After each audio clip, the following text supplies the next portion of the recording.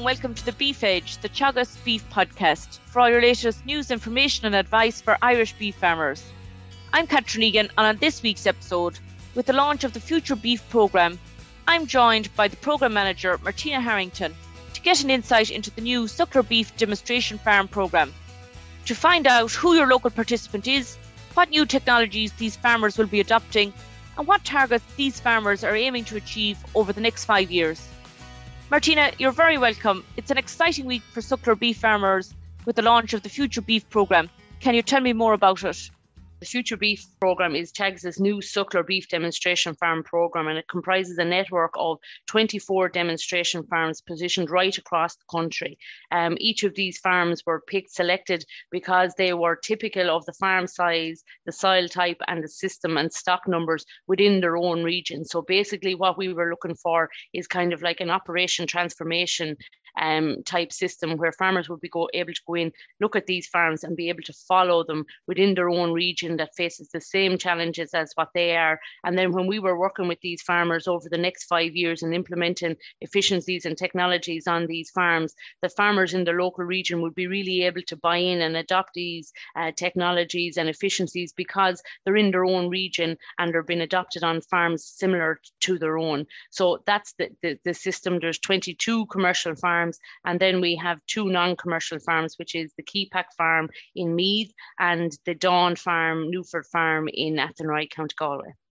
I suppose, Martina, for farmers that are operating a mixed system, which is really a commonplace on most suckler farms, or a trading only system, are there participants in the programme for these type of farmers to follow?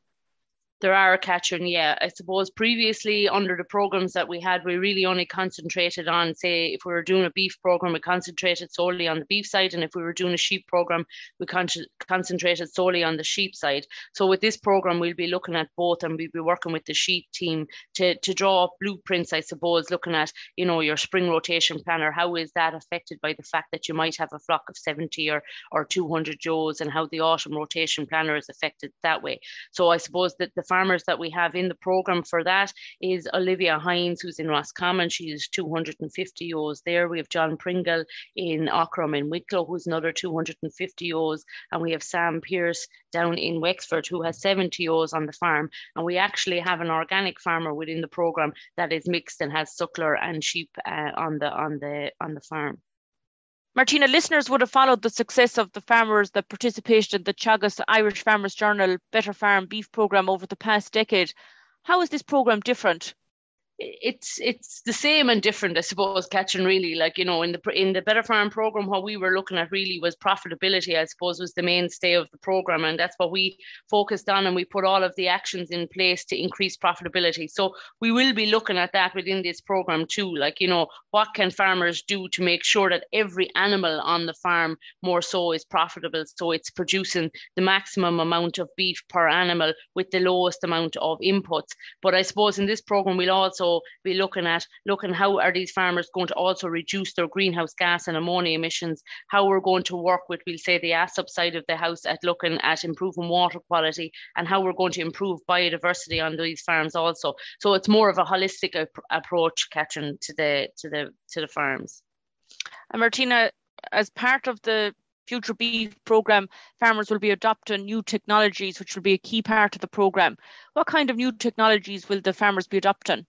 Again, Catherine, I suppose it's the same. It's new and old. So I suppose the new technologies that we will really be pushing on the farms are like the protected ureas and the low emission slurry spreading. And these really are kind of the low hanging fruit to reduce down greenhouse gas emissions on farm. Like if we look at switching basically from can to protected urea, you're able to reduce down by 71% the nitrous oxides being emitted. Like, so it's a massively, I suppose, beneficial technology to be adopted on farm, and we would really be encouraging farmers to look at protected urea. And it's the same thing with your low emission slurry spreading. You're reducing down the ammonia more so on the nitrous oxides, and when you're spreading your slurries in that way rather than using a band spreader. But then you're going back and you're looking at all the other efficiencies that would have been always there on farm, like looking at your soil sampling and go soil sample your whole farm and correct your pHs, then look where your P's and K's need to be. And if they're corrected, then you can reduce down what nitrogen that you're putting on your farm and still grow the same amount of grass. Calving your heifers at 2 years of age rather than 3 years of age. So you're basically looking at taking an idle year out of the life of your heifer. So she'll have an extra calf for the amount of time that she's on the ground, which will reduce down the total greenhouse gas emissions that's associated with that animal. You know, having a really good health plan on place in your farm, so that you're using vaccinations where they need to be used, that you're using a proper health plan, that you're getting the worm burden in your animals, that they're not sick. So then if they're not sick, that means that they have a better average daily gain, which means that they're going to be slaughtered sooner, which means that there's a lower carbon footprint associated with that animal. And then I suppose on the other side, then we'll be looking at how are farmers treating hedgerows, how are they treating their habitats, and what can they do there to, you know, maybe sequester more carbon, and also to provide more of a habitat to animals, flora and fauna on farms that's going to increase biodiversity on these farms. So that's what we're looking at. So it's not particularly that it's going to be one silver bullet that's going to solve this problem, or that we're looking down the road for new technologies. We really do have to focus on the technologies that are there and getting more adoption of those on farm. Yeah, I suppose a lot of those actions farmers are already doing possibly on their farms already.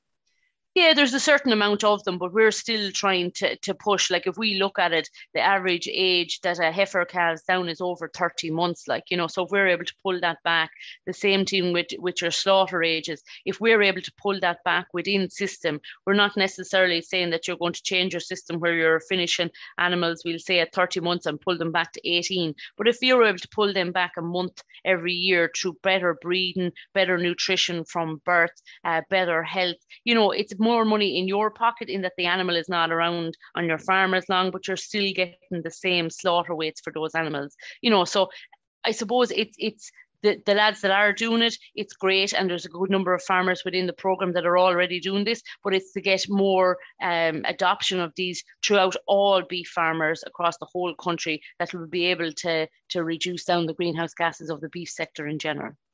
Most definitely, Martina. And listeners are familiar with weighing cows and calves in recent years, particularly with programs such as BeefS.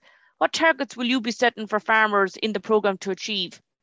I suppose what we're going to be looking really at, Catherine, is setting targets per animal. Like, you know, so if we're looking at your beef weigh-ins, we really want your steers to be weaned at that 300 or that 200-day weight of 350 kilos. And, you know, your heifers will be slightly below that, maybe at 300. And that's a huge ask from looking at the beef weigh-ins that are coming in. So, like, that's one of the ones that's there. From your cow then and your calf, that your cow is at least 50% of the mature weight of your cow. Like, you know, so a lot of people are looking at this maybe when they're looking at their beef reports and they're looking at their heifers, but we're looking at your mature cow, that each cow has a calf every year. So those types of targets is what we're looking at, that every animal on every farm is producing to its optimum.